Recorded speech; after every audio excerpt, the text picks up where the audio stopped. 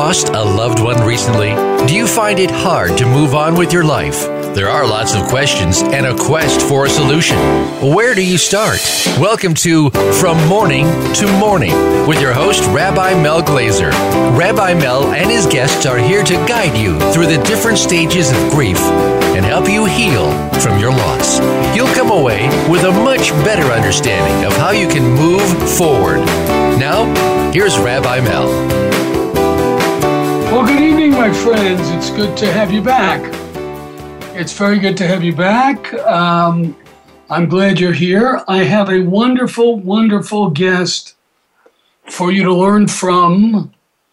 Her name is Judy Wright. That's with a W before Wright. And she lives in a place where I never heard of. I will admit it. And she has her own radio show, and I don't want to tell you where, because you'll start listening to her, but she's on Blog Talk Radio every week. And she starts off every show with, "Hi, this is Judy Wright from Missoula, Montana." I don't even know where that is. So, hi, Judy, how are you? I'm great, and hello from beautiful Missoula, Montana. Oh, and I can hardly believe, Mel, that you don't know where I am, because it's very similar to Colorado Springs. Absolutely. We're surrounded by mountains. Did you ever see the movie A River Runs Through It? Yes. Yeah, that is us. That's you. The river runs right through us. Well, that's just wonderful.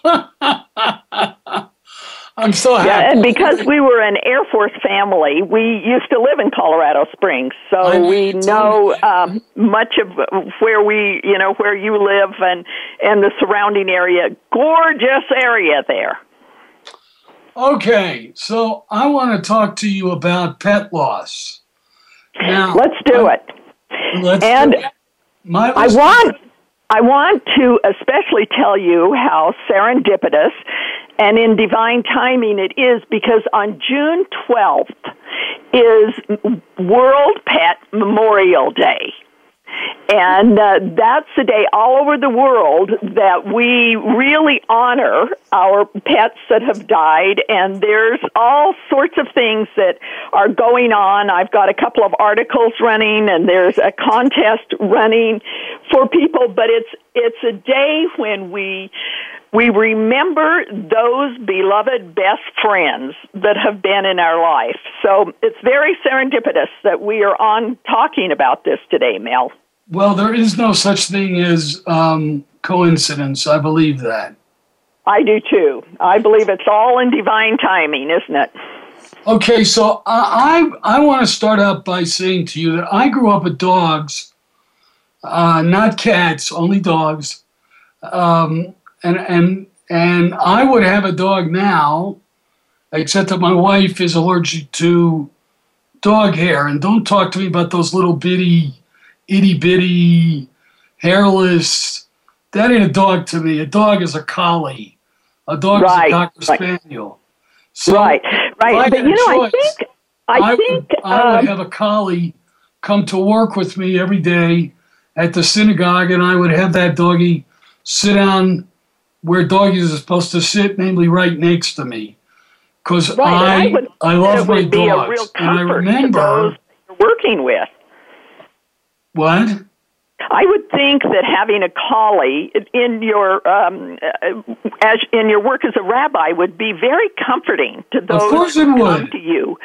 That they would it would be therapeutic. It would be like a companion dog or a service dog. If as they're telling you their stories, they had a dog there to run their fingers through. We have two members of my congregation who do have service dogs and bring them to services. We welcome all service animals. But I remember that when one of the dogs got run over by a car in front of my house. Oh, boy.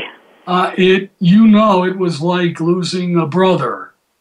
Oh, yeah. And how old were you? And then the other example that I can't stop thinking about is we had an obnoxious neighbor, and I will admit that this other dog, would bark a little bit more than maybe he should have, but that I didn't care. Anyway, the obnoxious neighbor sued us, and he said he couldn't sleep at night because my dog was waking him up, and so therefore we had to get rid of that dog. I was not a happy boy, not a happy boy. So I'm on your website right now. And which website are you on? Because I have so many. I'm about to tell everybody that right now. It's called deathofmypet.com. So everybody should look on Judy's website, Death of My Pet. That's, of course, after you look at griefok.com. Because let's get serious here. Anyway, she's written so many books. I don't know how you do it. And we've talked about it, about writing books. I've written 3. You've written how many? I've published about 25. I've written quite a few memoirs for end of life. That's just kind of a joy and a challenge where I can go into hospice and people can tell me their end of life story, and it's I write it down for their family. I really love that. But I have published about 20 of my own books. I am impressed. But so I'm looking at these books that are up here on the website, and 2 in particular really talk to me. One is I lost my best friend today, and 2, I miss you. All pets go to heaven. So and that's something that I believe. Mel, I'd like to go back to your story of when your dog was run over. How old were you? 8, 9, something like that. Well, then one of the books on there, and I hope it's on there. I have a webmaster who does this. One of the books that I wrote is called How to Explain Death, Grief, and Loss to a Child. And it's a handbook for caregivers, parents, grandparents, any loving adult who interacts with children. Right. And the reason I wrote that is because what I have found is how that very first death a child witnesses or is part of has an effect, how the adults around them deal with it, has an effect on how they deal with death the rest of their life. That's correct. So I always say that the death of an animal is a rehearsal. Right. For the death of a human being, not only because you have to deal with death, but because of all the other things you said. You have to deal with all the feelings that surround death. You have to grieve that death, that loss. You have to move forward. In the question of a pet who dies, you have to decide whether you're going to get another one or you're not going to get another one. And you. But what really matters is how the adults handle it. Because I have worked with people where the adults actually threw the dog, threw the body of the dog in the garbage and said, well, life's gone, or the child wasn't there when they came home. The dogs had disposed of the child or disposed of the pet and said he ran away. All of those things give a message to a child that maybe you don't ever talk about death. Maybe you don't talk about your feelings, that you aren't allowed to grieve something that. On the other hand, if the parents were kind and loving and allowed the child to grieve and to talk about their feelings, then that child's going to grow up honoring life. They're going to be able to deal with tragedy when it happens again. And you're right, Mel, it's like a rehearsal. If they're allowed to have that, then when it comes time and they're in your congregation and they lose a wife, they will have rehearsed how to grieve. They will have allowed their heart to be opened. when a family in my congregation loses a loved one, and I go see them, and they have kids, and the kids want to know what happened to Grandpa. Mm-hmm. So I asked them the following question. Did you ever lose a pet? Well, most kids have, because most kids have pets. So right. They either lost a dog or a cat or even goldfish. I mean, a pet is a pet, it doesn't matter. So I asked them, well, how do you feel about your dog who is no longer with you? Oh, I love that dog. So then we get into a conversation, and I start being a rabbi, and I say, what did you like about the dog? And are you ever going to forget the dog? No, I'm not. Why not? Because I loved him, and he did X, Y, Z with me. We had a wonderful time. I said, well, guess what? You just learned the secret of death, because just like when your grandpa died, and he didn't really die in your heart, he's still there. So your dog is still there. And you remember all the wonderful things you did together, and you remember the love that you gave him or her and she gave you. And so they died physically, but they'll never, ever die spiritually. That's right. And in that particular book, I use one example in that, and I use another one in I Miss You, Do Dogs Go to Heaven? And the one that I use in Do Dogs Go to Heaven is something that we developed for our grandchild, and where you have a glove, and you take the glove off and put it on the chair, but the hand is still moving. It goes on. It doesn't stop being in that glove. Even though the glove is there and it's buried, it's the body, but the spirit goes on. And then in the other book about how to explain to children, I use the question, because kids say, well, what does dead mean?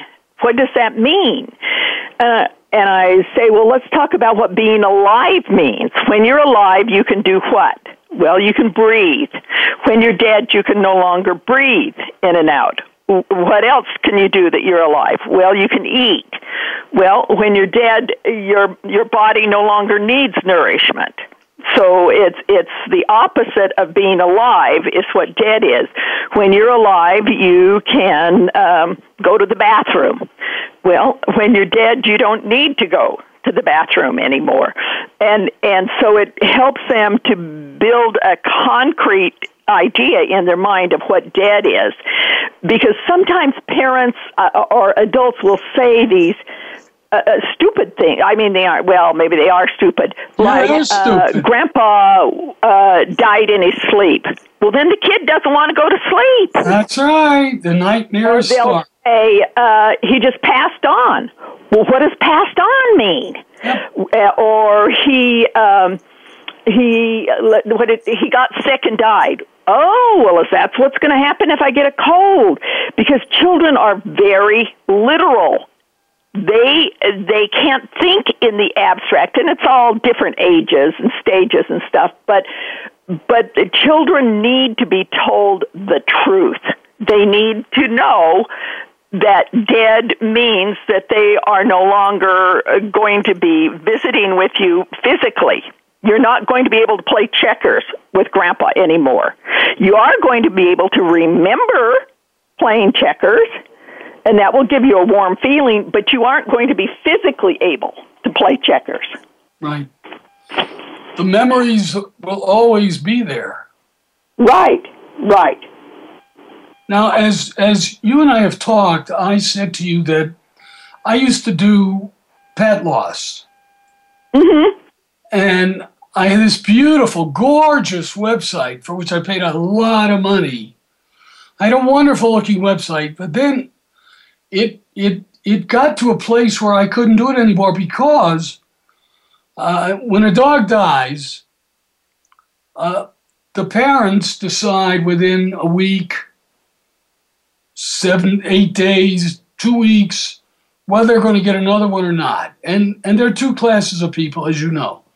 One class of people says, oh yeah, we're going to get another one because we really miss that dog and we want a dog, and so we're going to go and we're going to get a dog.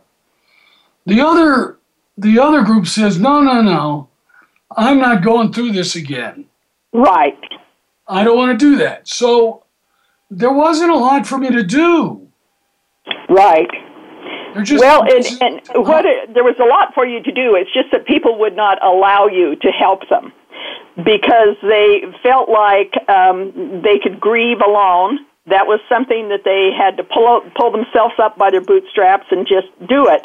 But the reality is that frequently when we suffer from grief, it's the tip of the iceberg.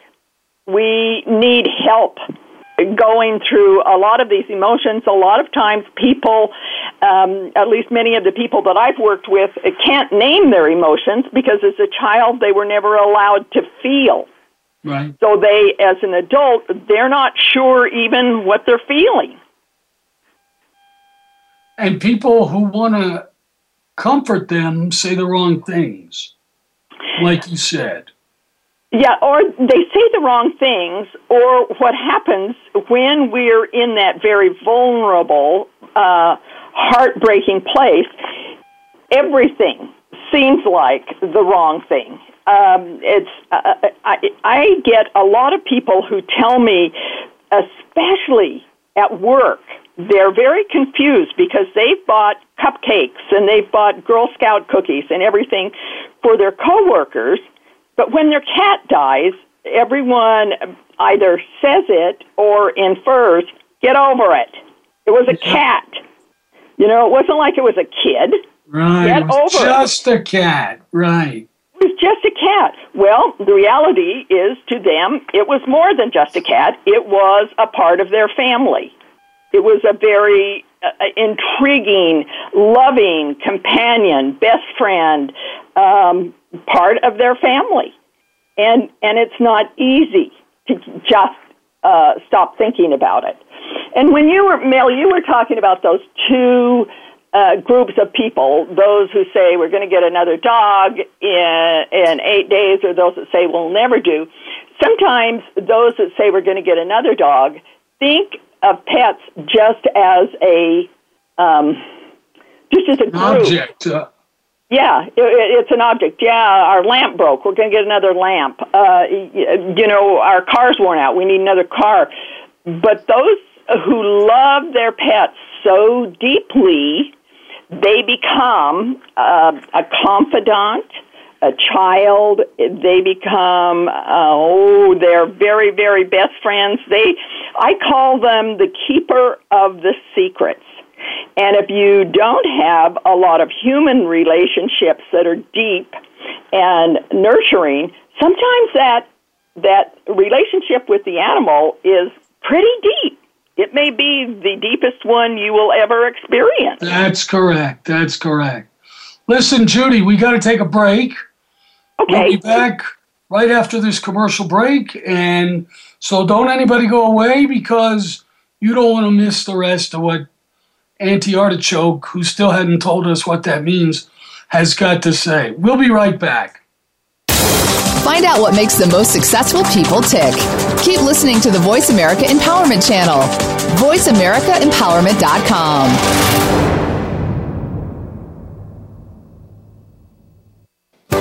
Believe it or not, the Bible talks a lot about grief and healing and can be a powerful source for us to move forward. For example, after Moses led the Israelites out of Egypt where they'd been slaves, they wandered in the desert for 40 years before God would let them into the Promised Land. God only wanted those who'd been born free, who'd never known slavery, to enter Israel. Those who had been slaves had to die out before their descendants would be allowed to enter the Promised Land. Find out more in Rabbi Mel Glazer's award-winning book, And God Created Hope. Available at Amazon and in Kindle format.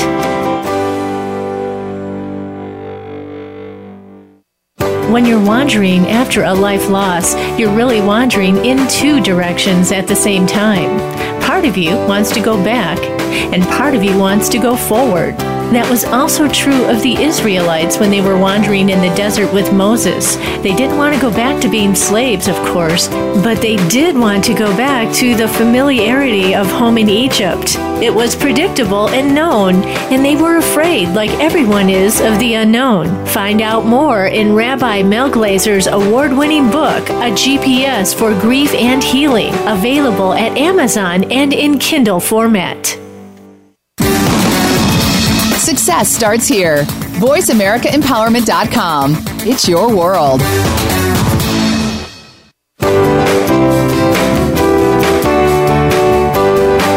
You are listening to From Morning to Morning. To find out more about our program, visit griefok.com. Again, that's griefok.com. Now, back to From Morning to Morning. Hello, everybody. Rabbi Mel back with my good friend, Judy Wright, who is known as Auntie Artichoke. Now, Judy, I want you to tell everybody all across the world, because we have listeners all across the world, I'll have you know, what Auntie Artichoke is all about. I would love to, Mel, and I want you to, you can find the real story on artichokepress.com, which is my publishing site, artichokepress.com. And then I have a parenting blog. But I want them to hear it from you. Huh? I want them to hear it from you. All right, I'll do it. Well, I used to work with low-income families and court-appointed families, and I did a lot of parenting, which is what the majority of my books are about parenting and family relationships. And when we were in Hawaii, I was given the title of Auntie Artichoke, and in Montana, I work with a lot of tribes, and they call me Auntie. But Artichoke became my logo when our daughter said to me, you know, the families you work with are kind of like artichokes. They're very closed. They don't want to be open. They don't want new ideas, and they're kind of prickly around the edges, especially the ones that are sent by the court. And the way that I get them to open is to have warmth and patience, and then as you peel off the outer layers, you ultimately get to the heart. And that's the artichoke, which is my symbol. When we were in the military, my husband was an Air Force officer, and we were in California. When we landed in military housing, my little kids went outside and said, "Oh, come and see this wonderful flower in the backyard." Well, it was an artichoke. And so I gathered all of the neighborhood children and gave them this teaching moment, because artichokes take a couple of years to really grow. They're a thistle. And I told them that whoever had planted that artichoke planted it knowing that they would not reap the fruits of their labor. They would not be there to eat that artichoke, but they did it anyway. And that's what it is with kindness and kind deeds, is you do them anyway. You may not be the one that will benefit, but someone will, and it's a joy of paying it forward. And so artichokes have always had a special spiritual meaning for me, and I love being called an auntie. An auntie in most natives, most native and certainly the Native American, is a wise woman who loves unconditionally. And I was just mentioning to Mel that we have 6 adult children, and our house has always been a safe house. And so they would bring kids home, but 3 of our daughters have never married, and they're aunties. And they are this spiritual arc to the nieces and nephews that bypass the parents. It's like you could be an axe murderer, and an auntie would bring you chocolate chip cookies to the jail. That's just, they will love you unconditionally. And that's what I represent is no judgment, no criteria. I just love you. And I just have confidence in you. Loving, unconditional of the artichoke and why I chose it. Right. Well, that reminds me of my personality, so I understand. Okay. I'm very prickly too, and we'll talk about it some other time. Yeah, So when you mentioned they would bring Girl Scout cookies to the axe murderer, they have unconditional love, and they don't get anything from the axe murderer. They get something from the act. It's sort of like raising a pet. Right. You don't get, there's nothing you get. I mean, you get love, and you get, for my listeners, Auntie Artichoke she has a great website. She's got a ton of them. She just all over. I do. And the one I especially want to tell you. She's got phrases about animals and pets. Right. And there's one that I read, and I don't remember. Wait, hold it. Wait, I'm clicking on it right now. It's called Pet Quotes. That's right. And that's on Death of My Pet, but I think I also have one on animal-human connection. Yes, you do. Animal-human connection. The quote that I like the best, and this is some people are not going to love me after I say this, but too bad. Dogs have owners, cats have staff. That's true. That's true. I know. That's why I would never have a cat. Never. You just put up with cats. You don't. They pretty much are the owner of the house. Right, and the cat trains you, not the other way around. So a cat will sit in your lap and be all cuddly and be pretty, and you take selfies with your cat and all that. And then all of a sudden, cat will stand up and rip your face to shreds and won't even tell you. There's no warning. There's no warning. Well, I know too many people like that, so they remind me of cats because they don't give any warning. You can't tell, and so I just say, okay, a dog I know. Dogs love unconditionally. There's nothing that's short of kicking them that you can do to a dog that will take away the love that you have for a dog. But I have a question. Okay. I want you to answer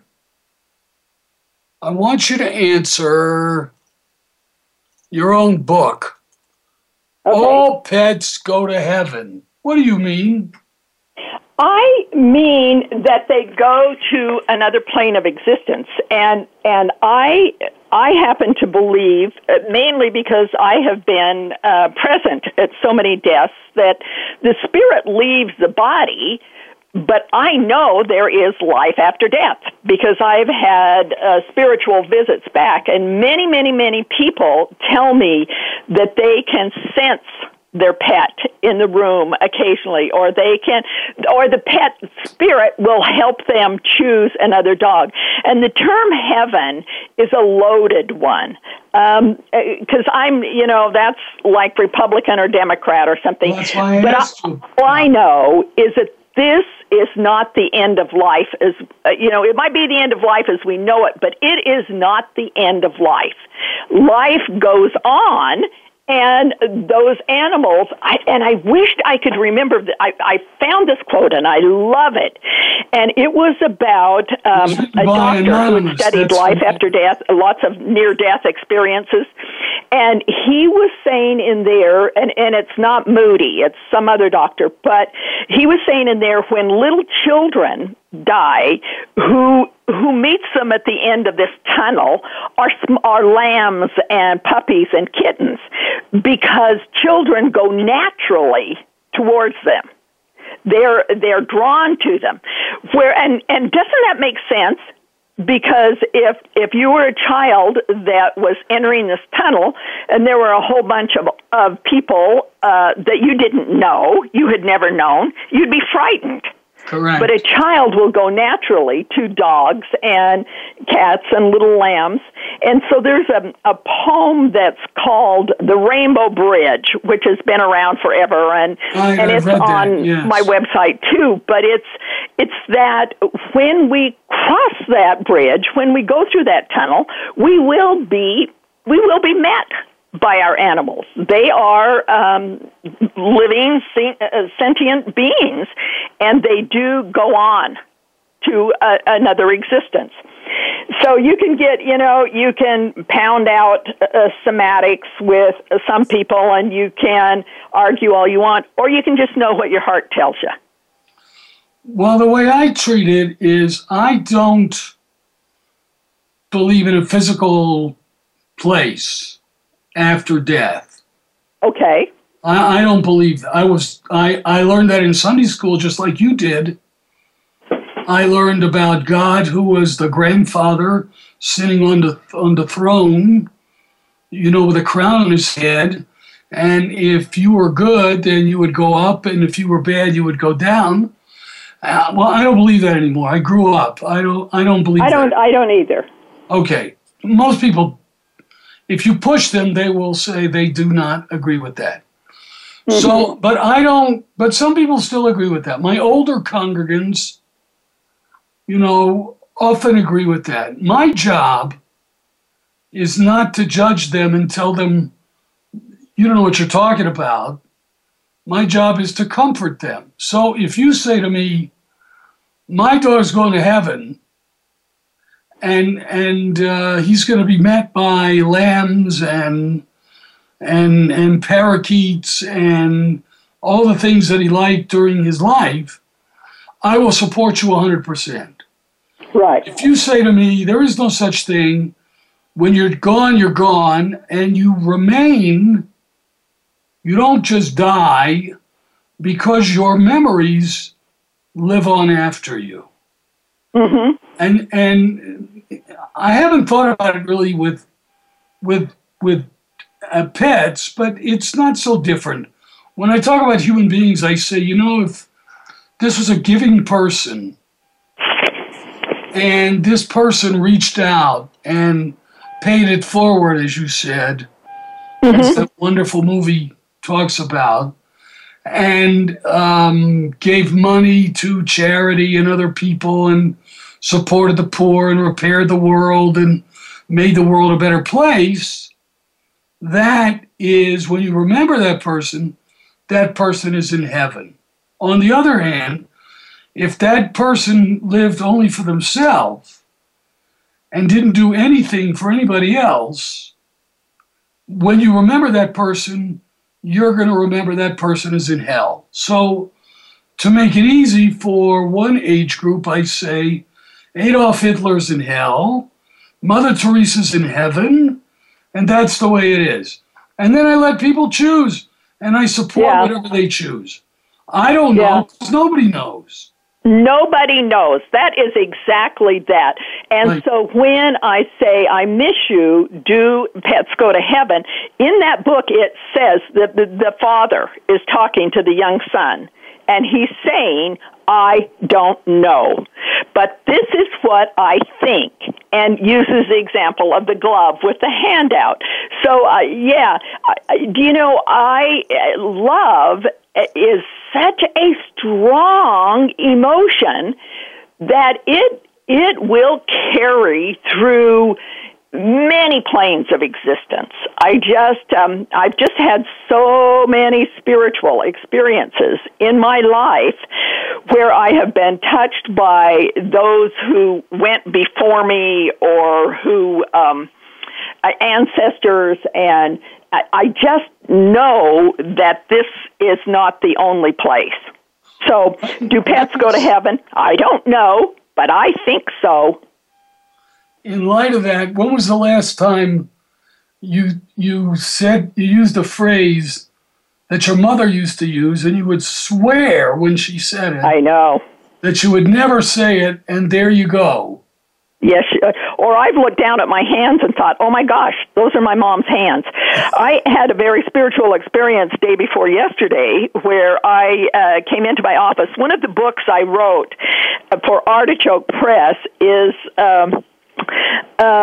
Healing Hands. And I was able to go back 7 generations of women on my mother's side, my maternal side. And my great-great-grandmother, Sarah Catherine Turman, was an herb doctor in Arizona. And she ministered to the Indians there, to the Pinta Indians. And so I have her picture up on my shelf in my office, way up on my shelf. And just have it there. I had laminated it and just had it there. Well, the other morning when I got up, it was not there. It was under my keyboard. And I don't know what to think of that. And but I do know that I didn't put it there and nobody else was here. Yeah, well, you do know who put it there. Right. And I don't know what her message is, whether she's saying I'm here to help you, or she's saying get your butt in the chair and get writing, or write more about me. Because she was an herb doctor and did a lot with oils and so on, but she didn't leave a journal. And in looking at her life, she had so many children who died before the age of 3, and yet she was out ministering to others, died in the flu and in scarlet fever and so on. And I would love to have her journals, but I don't. And I don't know that she ever left journals. So maybe my message from her was, do some more research. You'll find more about the women in my era. You'll find more about the herbs that we used and the concoctions we used. I wrote her granddaughter's life story, who was a homesteader in southwestern Idaho. And, of course, Auntie Ruth just died at 97, and she was a young girl when great-grandma Sarah Catherine was dying of what's called Bright's disease, which is an autoimmune, which goes down through generations. And when someone has an autoimmune, their descendants have a propensity towards autoimmune diseases, but not the same one. So I have an autoimmune, but it's not Bright's disease. But when I interviewed Aunt Ruth for this book on the MCs, the early southeastern Idaho homesteaders, we did a whole chapter on, folk remedies, what they used on the homestead, how they healed the animals and how they healed themselves. And it was fascinating to find some of the concoctions and the formulas that they used for the animals and then use them on the children too. I think, and we got to take a break, I think that you need to write that journal. That is maybe what she was telling you. Who knows? I have. I have already. And seeing like this homesteaders, that's not on Amazon. That was just for the family. Maybe what she's saying is I need to take that section on folk remedies and enlarge it and put it into a book. Because I've learned. We'll talk about it after so the much break. about My herbs friends, and oils and essential I'm with oils. Judy Wright. She's Auntie Artichoke, and we'll be right back. Follow us on Twitter for more great ideas at Voice America Empowerment. When you're wandering after a life loss, you're really wandering in 2 directions at the same time. Part of you wants to go back, and part of you wants to go forward. That was also true of the Israelites when they were wandering in the desert with Moses. They didn't want to go back to being slaves, of course, but they did want to go back to the familiarity of home in Egypt. It was predictable and known, and they were afraid, like everyone is, of the unknown. Find out more in Rabbi Mel Glazer's award-winning book, A GPS for Grief and Healing, available at Amazon and in Kindle format. Believe it or not, the Bible talks a lot about grief and healing and can be a powerful source for us to move forward. For example, after Moses led the Israelites out of Egypt where they'd been slaves, they wandered in the desert for 40 years before God would let them into the promised land. God only wanted those who'd been born free, who'd never known slavery, to enter Israel. Those who had been slaves had to die out before their descendants would be allowed to enter the promised land. Find out more in Rabbi Mel Glazer's award-winning book, And God Created Hope. Available at Amazon and in Kindle format.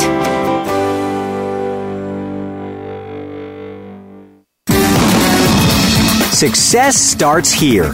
VoiceAmericaEmpowerment.com. It's your world.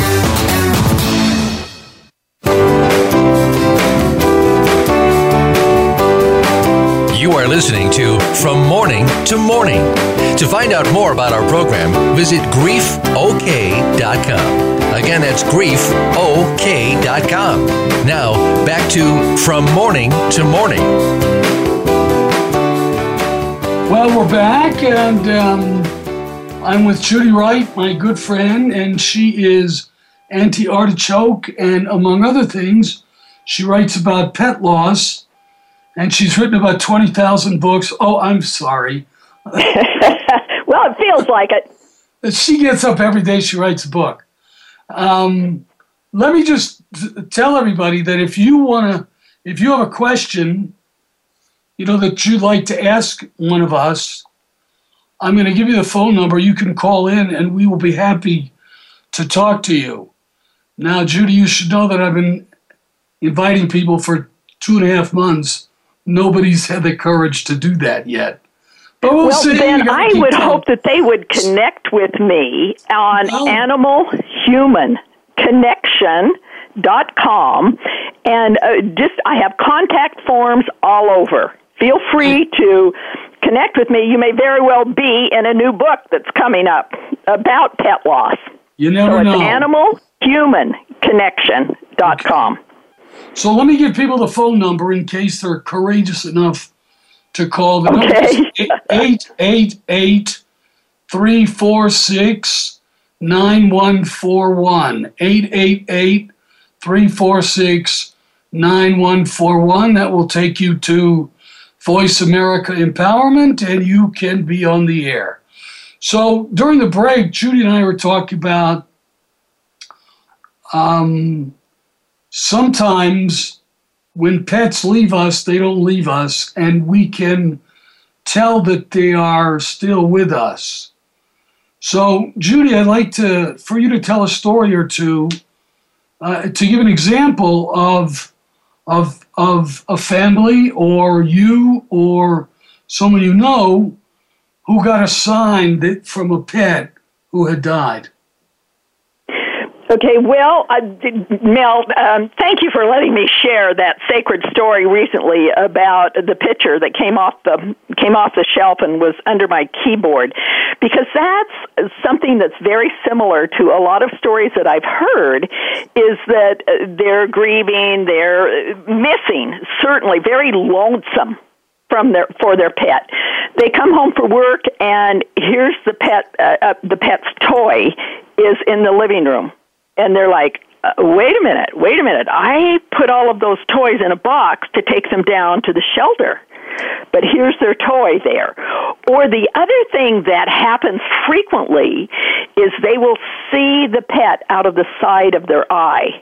And they turn their eye quickly and they can't, the pet isn't there, but they swear that they have seen the pet there. The other instance that I get a lot is when they're ready to get a new pet, and I just wrote this in a brochure. You shouldn't get a pet right away because each pet is unique. They have their own personality. They have their own message to share with you, and you need to absorb that loss. But when you're ready, a lot of people have told me that the spirit of their last pet has helped them choose their new one, has been with them as they're at the pound going through, and a little puppy there will bark, bark, bark, and almost like it's barking at something on their side, by the side of them. Well, and you they just can tell that spirit of that animal, even though it was euthanized, even though it was cremated or buried, that spirit is still there. Did you have a question, Mel? No. Well, yes, I do. I've heard the same kind of thing. First thing is that when you go pick out a new pet, you don't pick out the pet picks you out. Right. And you just know through looking at that doggy's or that kitty's eyes that this is not happenstance, this is not coincidence. That's your dog. That's your new pet. And it could very well be, as you say, that it's really your old pet in a different form. Or it's your old pet helping you to find a kindred spirit that will blend in your home. Right. Your old pet spirit knows that, you work long hours. You need a pet who will fit in with your family. So it can either be the old pet in a new form, or it can be, and that's a whole theological discussion we don't want to go into, but I really believe that the spirit of that old pet hangs around to help you in time of need and to just say, hey, I'm okay. Yes. I've heard that about when husbands and wives die. Very similar kinds of things. I have too. That either the mother the wife who dies, and she talks to her husband and she says, "You're going to get married because you're going to be a wreck if you're not married." Right. And I'm going to take care of you. And he finds a woman who he just sort of knows in his guts she's the right one. Right. I didn't do it. My wife did it. Right. I have heard that too. I've also heard men who were in such a hurry to get married that they married the first woman that brought them a tuna casserole. And afterwards said, I should have known she wasn't the right one because my wife would not have liked her. Or they bring the woman who is brought a casserole in, and the pets don't like her. And you got to trust those pets if they don't like. I thought you were going to say that he's in such a hurry to get remarried that he marries a woman just like his mother. No. Punishment. Okay. But I think pets play a vital role in our society.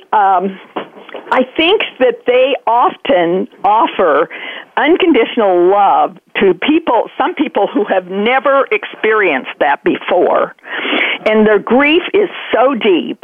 And when I work as a pet grief coach, I help people to understand that the grief over losing the pet is there. It's a reality. And Mel, what I do as a pet grief coach that you will love, I just set up a client tonight, is I hear their love story with their pet, and then that's transcribed. They get an MP3, they get a DVD or a CD and an MP3, and then that's transcribed, and they send me photos, and I make a tribute tale.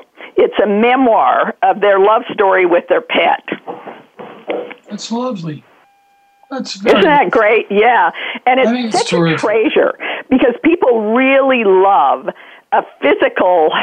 something physical they can put in their hands to help them remember all of the life lessons their pets have taught them. As long as this pet does not overshadow the next pet. Well, each pet is unique, just like your kids. When a child dies, you don't get another child to replace the one that died. You get another child because you had such a a wonderful relationship as a family, that you want to share that. And that's the way we were just talking about widows and widowers. That's really an honor to the widow or the person that died. That marriage was such a pleasant experience. You want to continue with that pleasant experience. Right. But you're not replacing Sarah with Jane. You're loving Sarah for her own self, but you're bringing her into a marriage and a family and a household that honors each other. And just like a lot of people don't want another dog because they're going to have to go through the death of the dog, a lot of men and women don't want another spouse because they don't want to have to go through hospice and caring for them and et cetera, et cetera. You're right, but you sure are shortchanging yourself, because you're looking, if you look at that period that your wife was in hospice, if you had a good marriage and you were looking at the period the wife was in hospice, and say she was in there 6 months, as opposed to 25 years of a pretty joyful marriage, you can do it. You can do it. The period of joy should carry more weight than the period of sorrow and mourning. I agree with you. I did it myself. My first wife, may she rest in peace, we were married almost 25 years. And she, from the time our first born was, our first was born, Avi, my son, so Donna, my wife, started to jaundice. Mm-hmm. And one thing led to another, and she eventually died later of liver failure. She got 2 liver transplants.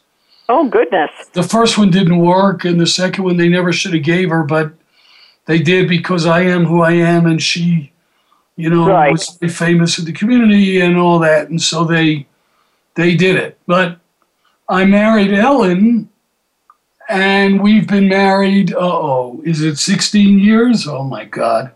I better be right. She's listening. That's it. All right. Let me ask you one final question.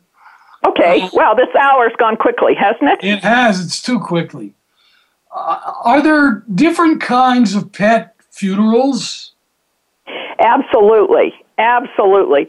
And you should have some sort of a service or a remembrance or something, a closure. People need a closure, and Mel, you've got to find this in your congregation. That someone dies, the family needs some sort of a closure, and so.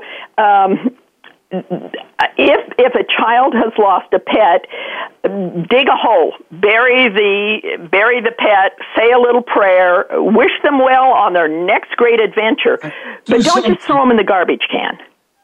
That gives the idea to the children that life is meaningless, that it isn't worth it isn't worth celebrating, and that's what we want to do. Is we want to celebrate the life that we've shared with them, whether it's a human or a pet. And we want to celebrate the lessons that we learned. Absolutely. And they teach us they are our teachers. Many lessons. Therefore, our pets become our teachers and should be respected and loved, not just because we love them and they loved us, but because they teach us important lessons that we're not going to get anywhere else. That's so right. And they teach it from a pure place. A lot of times people have had, their relationships with other people have been strained, or they have been very, very uncomfortable. They've been, and the relationship and the true unconditional love from a pet is pure. There's no hidden agenda. And when I teach court-appointed families, and maybe they came from a family where they didn't have parenting, and they didn't know love, I use a Cocker Spaniel to teach with. I say, okay, envision coming home to that Cocker Spaniel. Is he going to ask you what kind of a grade you got? Is he going to ask you whether you got a raise? No, he just loves you just for breathing in and out. And I think animals can teach us many, many, many things. And they can. Their lives are to be celebrated, and their deaths are to be celebrated. Again, Judy, wait, stop. Or I will invite your 10 million listeners to contact me through deathofmypet.com or animalhumanconnection.com. Come and join our tribe. We do wonderful things together. She does wonderful things, and she writes great stuff. You should read her blogs, and you should buy her books, and you should support her. And when you come back the next time, I want to talk about euthanasia, euthanizing a pet. I can do that. I'm writing a special report on that because that is a question a lot of people fear. Roadblocks. Anyway, euthanasia is called. It's been a delight to have you on, Judy. I thank you so much. I promise you we're going to get together again. I don't know if I'm going to get to beautiful Missoula, Montana, but at least we can talk on the radio. My friends, thank you for listening. I'll talk to you next week. Be blessed, y'all. Bye-bye.